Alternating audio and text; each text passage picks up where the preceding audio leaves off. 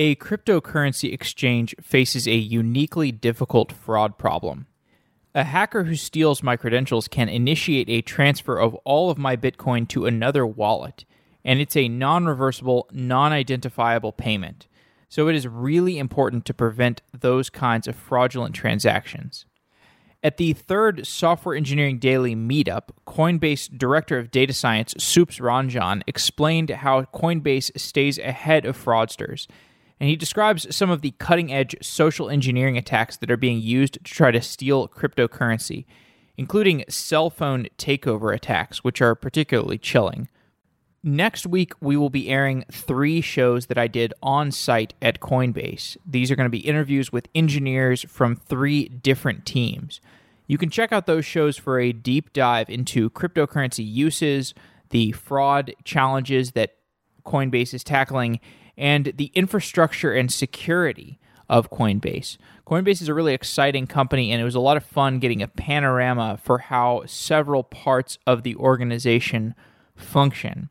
Now, this episode today was recorded at the meetup, and it's a presentation from Soups, who I also interviewed in the upcoming interviews that I did that are going to be aired in the coming week. Since this is a bonus episode that we're airing on the weekend, there's no ads. You can just think of it as a preview for some of the topics that I go into more deeply with Soups in the interview next week. And by the way, the next Software Engineering Daily meetup will be in New York. We don't know when it will be yet, but you can sign up to follow the podcast meetup at softwareengineeringdaily.com/meetup, and we'll be sure to let you know anything ahead of time. As soon as we know, you will know when the meetup is, and I hope to see you there. So I hope you like this episode, and I'm particularly excited about the upcoming episodes around Coinbase that will air next week. All right, guys. So my name is Soups. I am the Director of Data Science and Risk Engineering at Coinbase. So how many of you guys have heard of Coinbase or use Coinbase? Cool. Wow, okay, quite a few. Awesome. For those who don't know, so Coinbase is one of the largest digital currency exchanges in the world. And the digital currencies that we support are Bitcoins, Ethereum, and actually starting today, Litecoins. So I'm here to talk about preventing payment fraud and account takeovers in digital currency. So our mission at Coinbase is to create an open financial system for the world. So Bitcoin is essentially, powered by a public ledger system called the blockchain, which essentially allows, multiple parties to, to prove that, whether someone who says they own this much money really are the true owners of the money, and they can actually enter into an agreement to, send money to each other, etc., very efficiently. And now, there's been other versions of blockchain which are far more efficient, like Ethereum, etc., which have come up, which allow, people to write smart contracts, such as, when the event X happens, then the person A should send money to person B, and all of that can happen in code, right? So that's a real quick, high-level introduction to the world of digital currencies. Now, our mission at Coinbase is we want to be the gateway to allow people to purchase Bitcoins, Litecoins, Ethereum using their fiat currencies, as in US dollars, euro, pound, Singaporean dollars. Those are the 4 fiat currencies we support on our platform. So far, we have helped 6 million users in 33 countries exchange about $6 billion in and out of digital currency. What are some of the common use cases? So cross-border remittance is a popular one. So I could, for instance, send money to my parents in India, at a far cheaper, remittance rate, much cheaper than TransferWise, etc. All that my dad in India needs to do is he needs to have a Bitcoin exchange account in India, and I'm just going to send him Bitcoins to Bitcoins. That will go instantly, right? In the public blockchain of Bitcoins, every transaction, on average, gets noted down in 10 minutes, right? We are working towards speeding it up and make it even faster, but that's where it is at right now. So the second big use case is merchants, they can accept Bitcoins with no chargeback risk, right? And the important point to note here is that with Bitcoins, right, it's essentially just a private key, 64-bit private key. That's what is, that's where your funds are locked up, right? So whoever knows that private key has access to your funds, right? Now, unless somebody were to actually physically coerce that private key out of you, right, If you have that private key, you have it. You are the true owner of the funds behind it, right? Turns out it's not really the case in fiat currency, right? Somebody could steal my credit card much more easily, right? Somebody could steal my online bank username and password much more easily and pretend to be me or pretend to be the person, who's the owner of the bank account or the credit card. So that's a very important distinction to remember here, which is why we say that merchants can accept Bitcoins with no chargeback risk. Coinbase has a merchant platform as well. We power the likes of Kayak, Expedia, Dell, etc. You can purchase products using Bitcoins. And lastly, Bitcoins and other digital currencies, they have spurred this new wave of alternative investment. So, there are lots of folks who are really big believers into this new ecosystem of, applications which are going to be powered on top of these, digital currencies, right? So they are basically they're all betting on the fact that in the near future, the era of banks would be over, there'll be an open financial system, and there would be, apps which allow you to do anything that you do with respect to, traditional banking right now, be it, peer-to-peer lending, be it, some of the examples like remittances or smart contracts, etc., right? So there are lots of people who are buying Bitcoins, digital currencies, etc., as an investment. So as I just said, huge day for us today. We added support for Litecoin, which is our third cryptocurrency.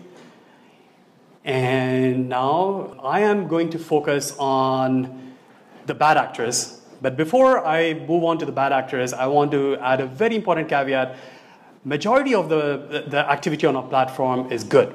Majority of the users are using Bitcoins for purposes they really believe in, right?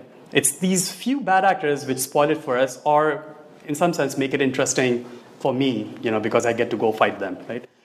So now the same reasons which make Bitcoins so popular with users, right? That is they're instant, right? You can instantly transfer Bitcoins and they're non-reversible, right? As in if I send it to you, right? I can never get it out from you. I can never get it back from you, right? It's like cash, right? Unless I physically coerce it out of you, right? So the same reasons that make Bitcoin so popular for good users make it very popular for bad users as well. Which is why, I firmly believe that, all the Bitcoin exchanges in the world, and Coinbase being the biggest one, we have the hardest payment fraud and user security problem in the world right now. Harder than PayPal ever did 10, 15 years ago. I'm a huge fan of how PayPal built its fraud team, right? There's lots of lessons to be learned. But everything that they had to do at that time pales in comparison to what we have to do because what we are selling is a 64-bit digital key which can store millions of dollars, right? If I have access to, let's say, thousands of credit cards, I can go buy like stolen credit cards. The best thing I can buy is Bitcoins using it because I can buy Bitcoins, I can move it out instantly, right? To a private wallet that only I know the private key for. It's not hosted on an exchange, and no one can come and get it out of me. So that makes it super attractive for fraudsters. Likewise, if I'm a fraudster, if I'm a scammer, going after a Coinbase or any other digital currency exchange user's wallet is a super high target because once I get that money out of there, I can move it instantly to a wallet only I control, right? And no one can get it back from me, right?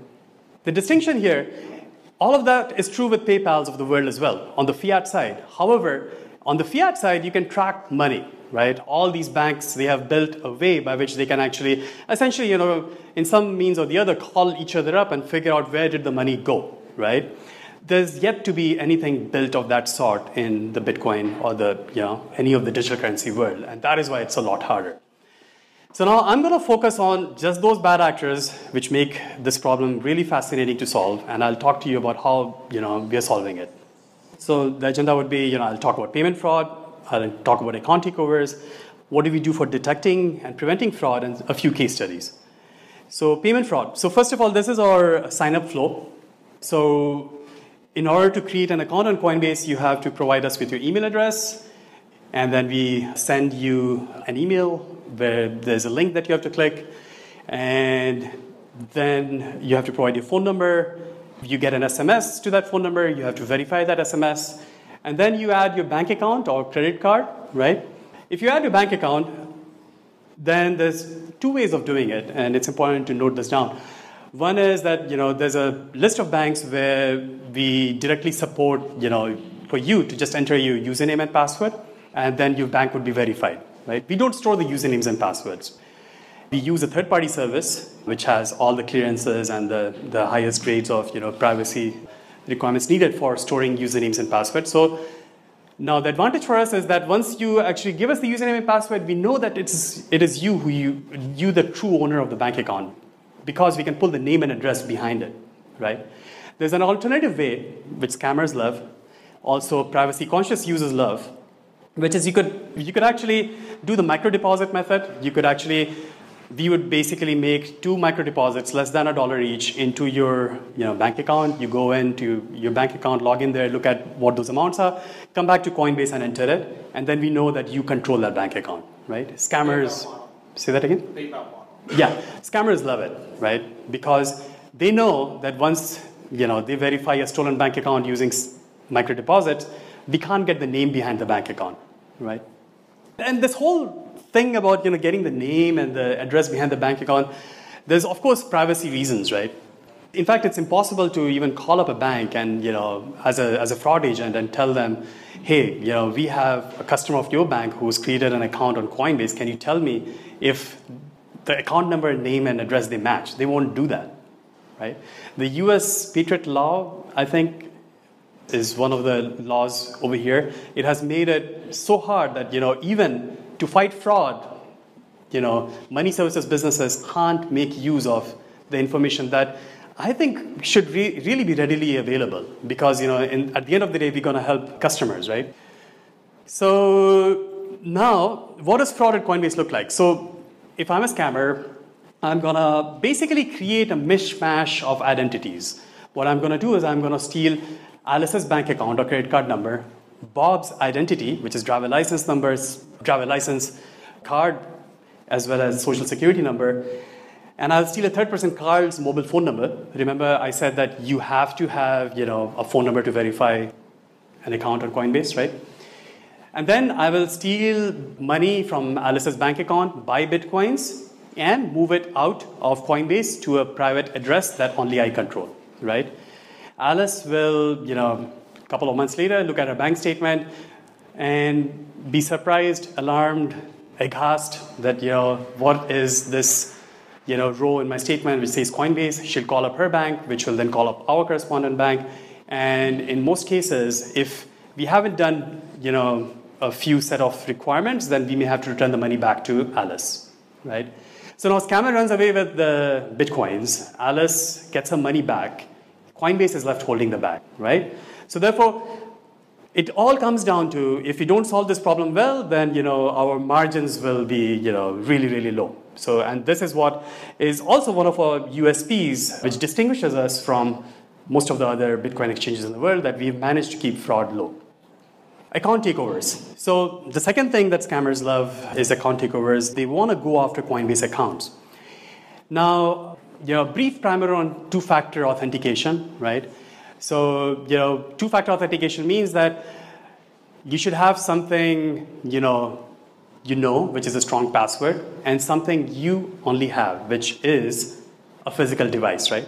So every time you get an SMS, right, when you are logging in anywhere, right, to your phone, it's actually meant to, to really verify it is you, the person, because there are two factors that they are verifying, right? That only you should have. However, and I'm gonna take you down very quickly down one of the most prevalent account takeover methods at Coinbase. So basically, what mistake was made was that this something you always have, which is a physical device, it was equated to a phone number, right? So the whole security industry said, okay, let's just send a text to the user's phone number, and then we will be able to validate that the user has control of the phone, because otherwise, why will he actually, be getting the SMS and be able to enter the SMS back on this website, right? Turns out it's actually far easier to steal phone numbers than to steal physical devices, right? Far, far easier. So first of all, there are methods by which I can actually read SMS online, right? How many of you guys have Verizon phones over here? Awesome, it's only 2 people. Love it, cool. Please come talk to me. after this. Because if you have a Verizon phone, you can actually read all of your SMS online. Every SMS that goes to your phone, if I'm an attacker, all I need to know is your Verizon username and password. That's it. And if you have it set like a very weak password, it's probably already there in one of the password dumps out there. And I can easily read all the SMS that you've been getting there. In fact, I can probably also read all the SMS 2FA tokens that you get from variety of companies in the world, right? So therefore, like the fact that if I'm trying to really prove that Jeff controls his device by saying that, okay, the SMS that I sent to his phone number, only he could have seen it, it's totally untrue. Because I, as an attacker, could have logged on to Jeff's Verizon account and seen the SMS 2FA codes he was getting. And therefore, without even stealing his phone, I have now passed the two factors. Please stop me at this point and ask any question. Take any question there. How come you use SMS for your sign-in flow? I will walk you through all of that. However, quick answer is our 2FA is opt-in, right? We can't force people to only use a particular 2FA method, right? And in some countries, SMS is the only method they want to use. In some places, they're not tech savvy enough that they will default to using an app. And the second answer to that is we've closed that loophole already. You can't, Coinbase SMS 2FA tokens, you cannot see them on Verizon online portals, right? The second methods are, like just SMS hijacking, right? There's lots of, yeah. The third one is basically SIM swap or phone porting, which we have seen, increase in prevalence starting Christmas of last year. So this is how phone porting attacks work. So phone porting attacks are basically, number one, scammer finds a list of, targets. In this case, they find people who may hold lots of digital currency. And then what they do is they then try to find out the phone numbers of those individuals. That's relatively easy. You can go to Facebook, LinkedIn, etc. if you have it public. In fact, there's another far easier method. If you have Gmail, then all I got to do is I got to just go in and, sorry, this was the next step. So once I find your phone number, how do I find your email address, right? I have to just, go to Google and pretend that, I have lost access to my email addresses and this is my phone number. Google will tell me all the email addresses behind the phone number. And then I can basically go in and reset any email, right? Google, Yahoo, etc. Because most of them default to, for account recovery purposes, they default to just sending a text to that phone number, right? So now that I have access to user's phone number as well as email address, right, I can do anything, right? There's lots of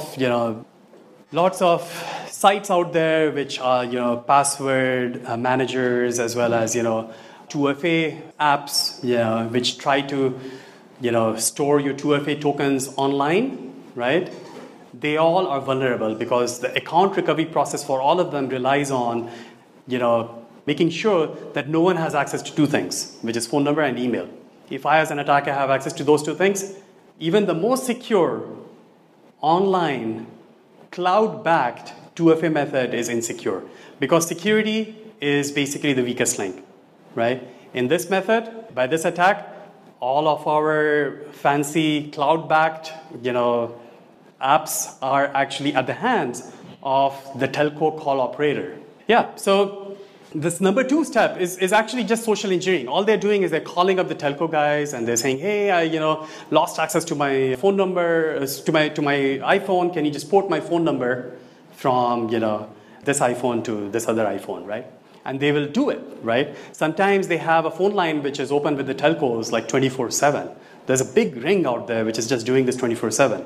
We have lots of information about them and we are going after them. But yeah, once you have those two factors, you can do anything, and then they try to steal Bitcoins. Of course, if I have alarmed you and you feel like you should not invest into digital currency, all these loopholes have been fixed. On Coinbase, you just have to follow a few basic steps. Number one, to prevent any of those account takeovers, right, all you have to do is use a strong password manager. Don't use weak passwords which are your name or your kid's name, etc. And just use a TOTP app, like Google Authenticator, Microsoft Authenticator. These TOTP apps they work as follows. So what happens here is that, like if you guys have used Google Authenticator, you remember scanning a QR code, right? At that time, what is really happening is that, it's really just a secret key that is not being shared between, the Google Authenticator app on your phone and the website whose page you were scanning, in this case, Coinbase, right? So nothing traveled on the ether, right? It was just, the fact that you took a picture. So there's no man in the middle here, right? Nothing traveled in the ether. After that, now that both parties, Coinbase and your phone, have this shared secret key, they have an algorithm which basically generates a secret code. Every 30 seconds, a new code is generated. And the algorithm just looks at, it's just a function of current time and the secret code, right? That's it. So therefore, the code that you see on your app, you enter it. Coinbase will basically use the same algorithm based on the secret key and the current of the time of the day and generate the code and try to match what you entered with what, your phone generated. Yeah. Are there attacks that Google Authenticator is particularly vulnerable to, or is it pretty bulletproof? There are some attacks it's vulnerable to, but I don't have details of them off of the top of my head. Yeah.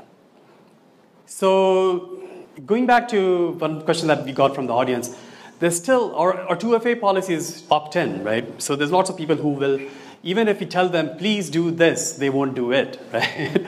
So there's lots of people who won't move to Google Authenticator, even though they may be storing millions of dollars with us, but we still have to protect them. And now, like the same thing that happens in the credit card industry where, you all of a sudden are traveling and credit card company puts a ban on your card, right? So similar logic, right?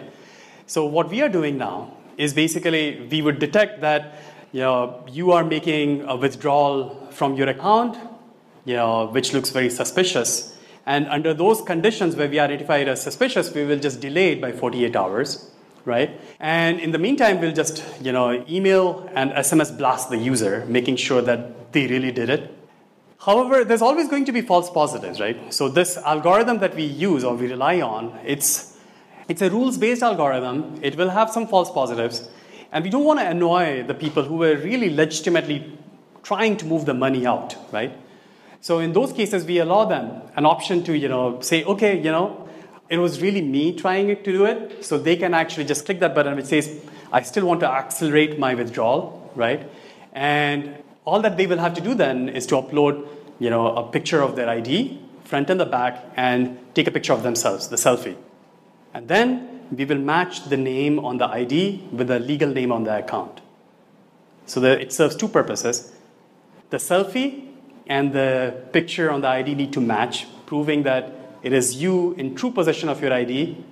The name on the ID and the legal name on the account need to match, proving that it is indeed you who did it, right?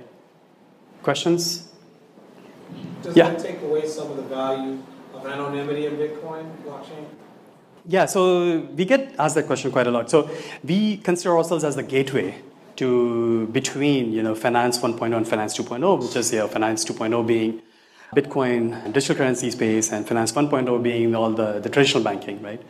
In order for us to be the bridge and in order for us to be the white knight in the space where we are still following all the regulatory requirements, we do have to collect IDs from our users, right? Now, like the victim of the account takeover would receive an SMS or an email, and there's a new thing we've done. Because victims would typically just write to us all the time. They were emailing us left and right to support at Coinbase saying, I am hacked, do something, right? So now what we do is all the victims, they get an email and there's a link which says, if you did not initiate this withdrawal, right, you can click this link and you can lock your account for, until somebody unlocks it for you by yourself. So without requiring a support agent, they can actually lock their own account if they feel that the withdrawal was made from their account, but not by them. So the second part of the talk is fraud detection and prevention. As I was telling you, this problem of, people using stolen credit cards or stolen bank accounts to buy Bitcoins, right, hurts our margin. So you can't solve this problem using just machine learning alone or using human analysts alone. You have to use both of them in cohesion. Right? And I'll try to motivate that through the rest of this talk. Essentially what happens is, human actions, they train the machine learning algorithm. So we have, in my team, 8 engineers and 7 analysts. The analyst's job is to just review the accounts. And, if they see anything suspicious, they use the sixth sense to ban that account, right? Whatever actions the analysts took gets fed into the machine learning algorithm, which basically extrapolates it and then learns a new algorithm which we apply on the rest of the users going forward, right? So it happens in a closed feedback loop, on, and each of them help each other. We call our internal machine learning system as Precog, right? And it's a supervised machine learning algorithm. How many of you folks are here into machine learning? Quick show of hands. Okay, cool, quite a few. So supervised machine learning, binary classifier, there's two labels, fraud and non-fraud. The fraud label comes from two sources. One is our analysts, they're using the sixth sense. Second is when Alice calls up her bank and says this charge was unauthorized, right? Chargebacks, right? And then as a user is actually doing any activity on our platform, we collect lots of signals. We collect information about their device, the browser fingerprint, about their location, and based on the email, phone number, ID, SSN, or bank account, behind all of them, we extract the name and address from all of them. And we bring the names and addresses from all these data sources, and we do mismatch detection, right? So now, why does machine learning work to detect fraud, right? So first of all, as I said, we are bringing the names and addresses behind the phone number, behind the bank account, etc., right? And first of all, let's establish one thing here. In order to beat a system where I'm doing like a name mismatch detection across all those data sources, I have to be a real expert scammer, because I have to not only, I'm going to pick on you, Jeff, again, I have to not only steal Jeff's bank account, I have to steal Jeff's identity, I have to register a phone under Jeff's name, I have to, create fake Facebook, LinkedIn, etc. profiles which have the names and addresses matching Jeff's, right? So, doable. Really doable if I really want to, go after one particular user. But at that point, the ROI for fraud should be high enough that they don't do it, right? That's our intent, right?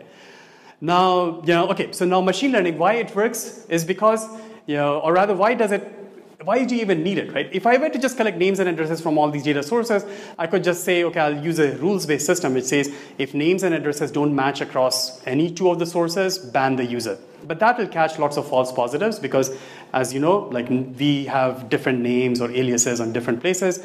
Jonathan Kim, John Kim, right? So that's why machine learning is important, because you want to, still have high enough detection accuracy by eliminating the false positives.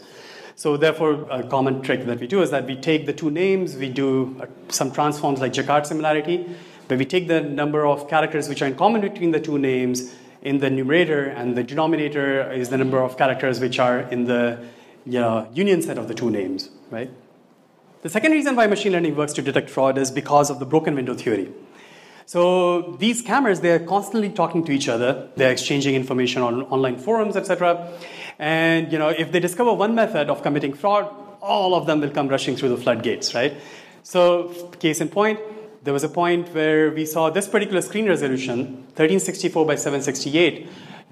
Its probability of occurrence in real life is less than 0.1%. But our agents, they were banning them at the rate of 55%, right? And turns out that all these scammers were actually using remote desktop protocol from Windows, to pretend to be coming from a particular device type.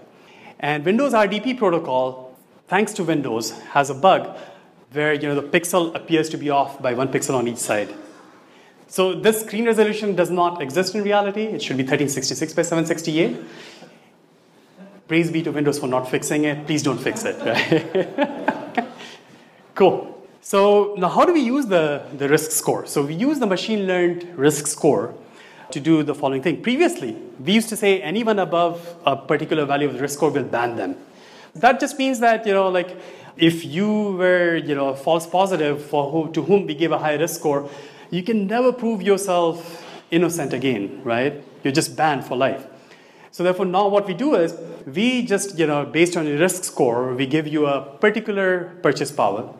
So even the scammiest of the scammers, in some cases, they will get a certain purchase power, call it $5 per day. We will observe them over a period of time, and if you don't see any chargebacks over that period of time, then they have proven themselves, innocent, right? If they were a false positive. Otherwise, we just reduced our exposure. And in a lot of ways, we're just paying to learn, right? Paying to train our machine learning model. Now, in our case here, this is a pretty interesting modeling problem where, how do you decide, people's limits? There's several factors which are baked into it. One is, of course, how much is your purchase volume? So the more you purchase, the higher limits will go. How aged are your funds? As in, how long have we seen you be continuing purchasing use on our platform without seeing chargebacks, right? So that means that we'll give you higher purchase power going forward. Thirdly, have you passed certain verifications? Have you uploaded your ID, etc., right? And of course, there's the other thing, which is machine learned score. As we observe the user, we constantly learn more and more about them, and your machine learned score also changes. So based on all of them, your purchase power keeps evolving. One of the things which is quite interesting is that how do you take a look at metrics in a system like this, right? So machine learning metrics are like area under the curve or log loss, right? That's what you train your model to optimize for. However, the business metric we are interested in is basically fraud rate, which is basically dollar lost by purchase volume, right? This is that's actually our goal, and this is how we've been doing. We've been around our goal for the last 10 months, right? There was a time when that was really, really high, and I'll talk about those times, those scary times. But now there are lots of, when you design a machine learning system, there's lots of other things that can go wrong, right? Like when you deploy a new machine learning model, then this is what happens. Somebody went onto Reddit and was freaking out. What happened to my limits? People really love to watch the limits on Coinbase. They hold it very sacred, right?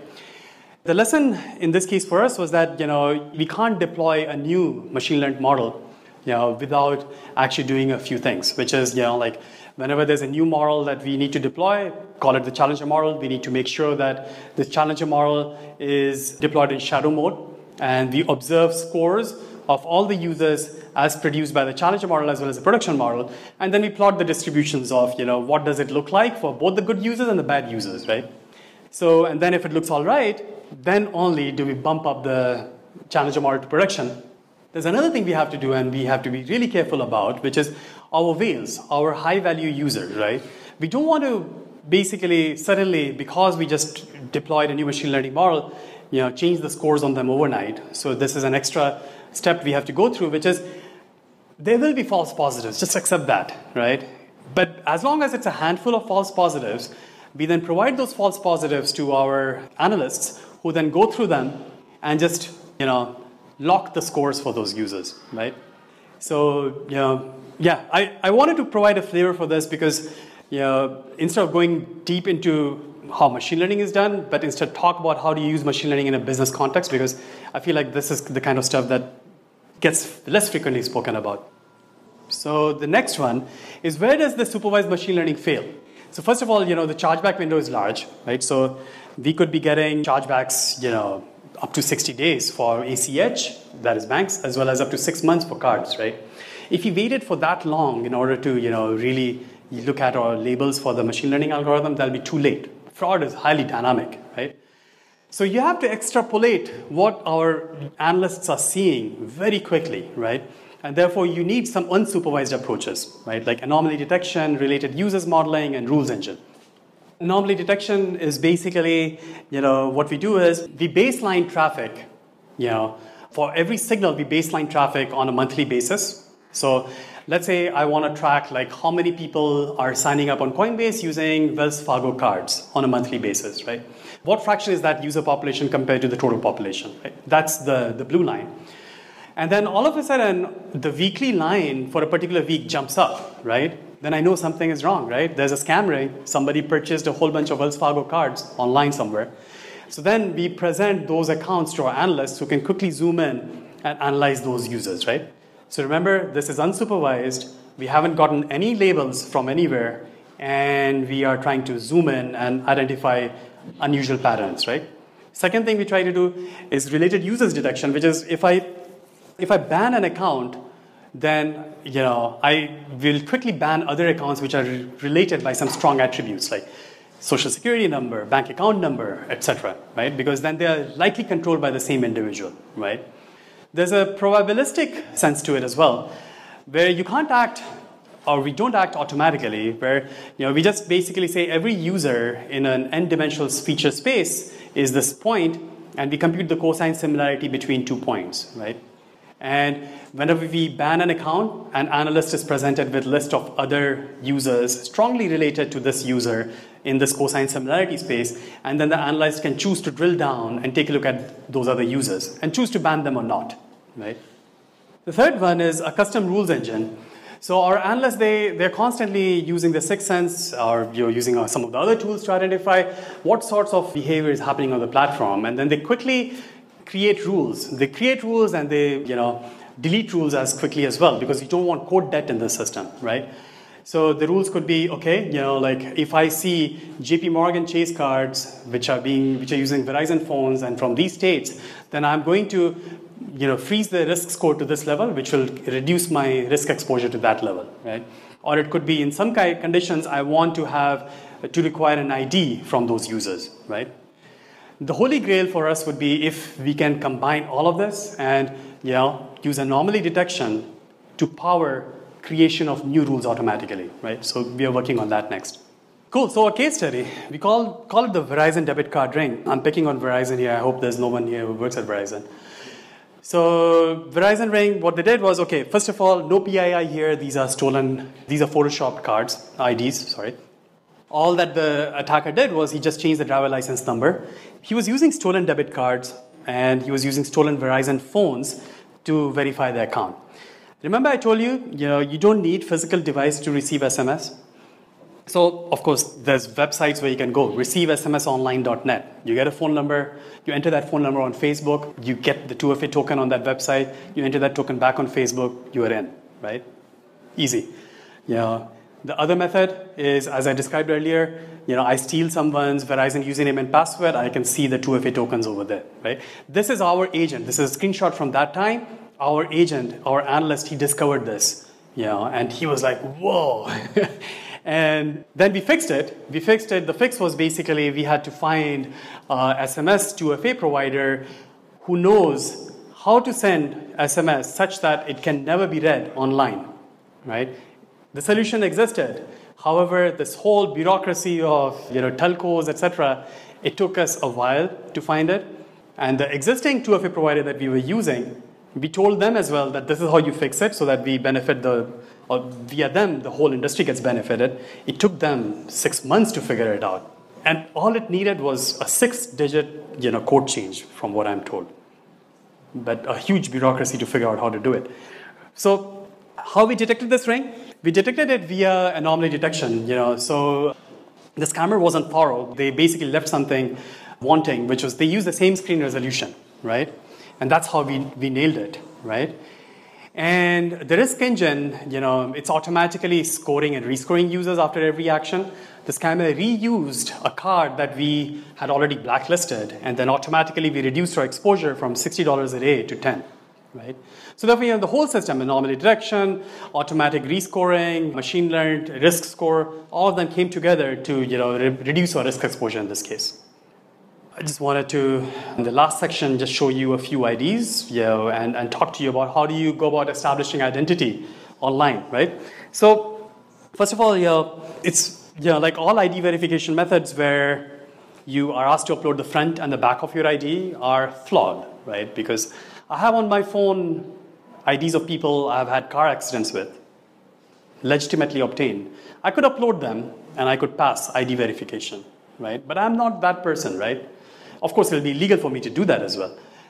Now, so one of the biggest learnings for us out of, one of the biggest scam rings was that, that's what the scammer did. He just uploaded the front and the back of someone else's stolen ID, right?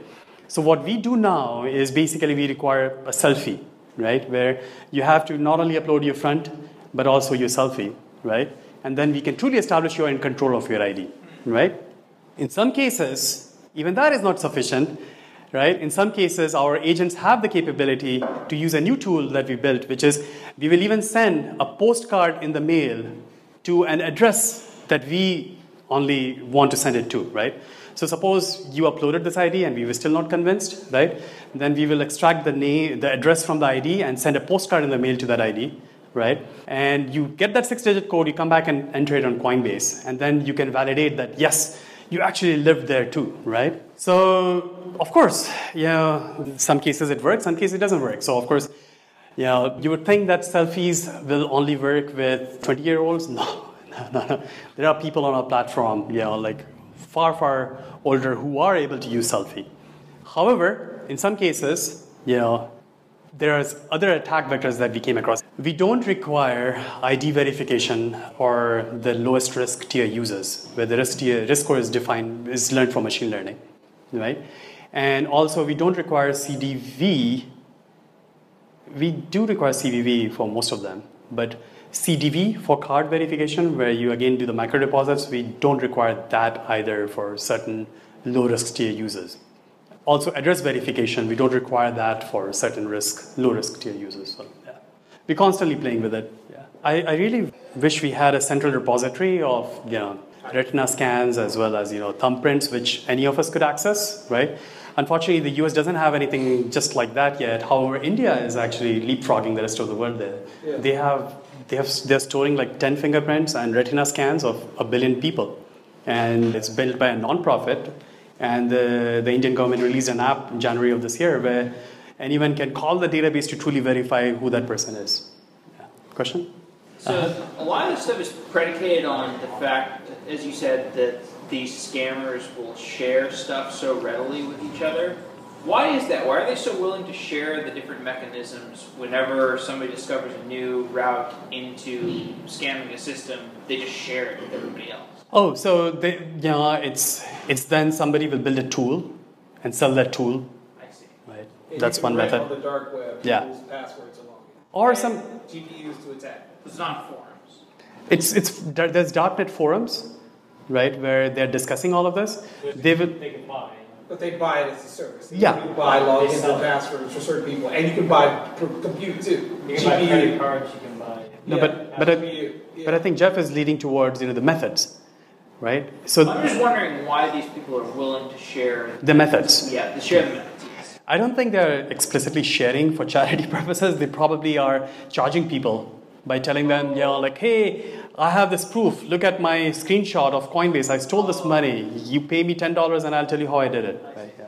They usually productize it though. Yeah. It's just like literally, they build a tool for it. You rent the tool. Mm-hmm. If you don't know how to get the login password, you can buy identities. And then if you need compute to attack like blockchain or other things, can buy botnets. you buy GPUs. You can And buy they rent it botnets. as a SaaS. They have cloud available that's rentable. I've been in China and other places, so you just pay per usage as a Yep. SaaS service.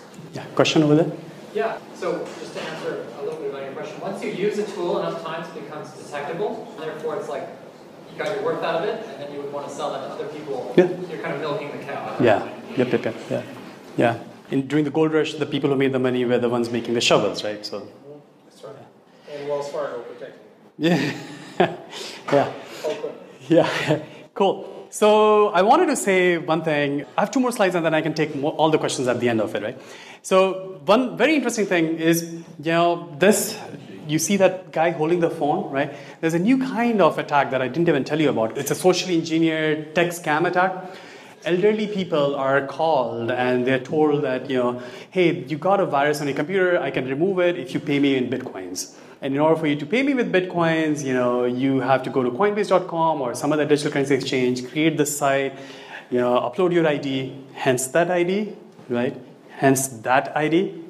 The only way we can detect it, one way, is basically there's always a phone behind the ID, right? They are on the phone. The guy creating the account, the victim, is on the phone with the attacker, right? So another application of computer vision, deep learning that we, would love to explore. We've started taking a stab at it, which is identifying objects inside images, right? Then, sometimes when we ask people to give us their selfies, right? They go to great lengths. Sometimes, you can of course fake selfies, right? You can take a high resolution printed image and put it in front of the webcam, right? This is what someone did. This is an image scraped from social media. We asked this attacker to upload 3 fingers and write the date and Coinbase. Expertly photoshopped over there, right? Our agents, though, found the identical image on social media. And then, yeah, sometimes they do a pretty shabby job, right? That's a Photoshop. Happened a week ago. Yeah, I don't know what they were thinking. Okay. Yeah, so I covered a variety of topics, about how do you secure yourself, how do you protect yourself, etc. There's one last thing I wanted to tell you, which is, PSA, Public Service Announcement. If you're on Coinbase, right, then you're all set. Account takeovers, don't worry about it. Please create an account on Coinbase, trade freely, buy your digital currency. We will protect you. But there are lots of sites out there who still support SMS-based 2FA, who are not as advanced or don't take security as seriously. We like to think of ourselves as a security-first company, which just happens to be selling digital currency, right? So to protect yourself, please call up your telcos, put a SIM lock, tell them you are already hacked, and no one should be able to port your phone number to a new device, right? Unless you walk into a store and show your ID, right? That's the only way to protect yourself. And if you're an Android user or like Android, move to Google Fi, right? Which is basically Google's phone service, because there's no call centers, no social engineering, right? So you prevent that phone porting attack vector. Second thing, but if you do end up being a Google customer, you are signing your life away to Google, which is now, if you're using Gmail as well as Google Fi, then your two factors are one, right? Because if somebody now has access to your Google password, right, and somehow manages to get access to somehow manages to still they can still port your phone number from Google to another carrier, right? If they have access to your phone number, your Google password. So the most secure form of online protection that we can think of is, of course, YubiKeys, right, as the second factor. If not that, then use Google Fi, but secure your Google account with Google Authenticator, right? Because if you secure your Google account with Google Authenticator, then they have to physically steal your device, which has the Google Authenticator account. What's YubiKeys? YubiKeys are these micro USB keys, which will generate the 6-digit codes, right? But you have them with you physically. It's what 2FA was meant to be, something you have, right?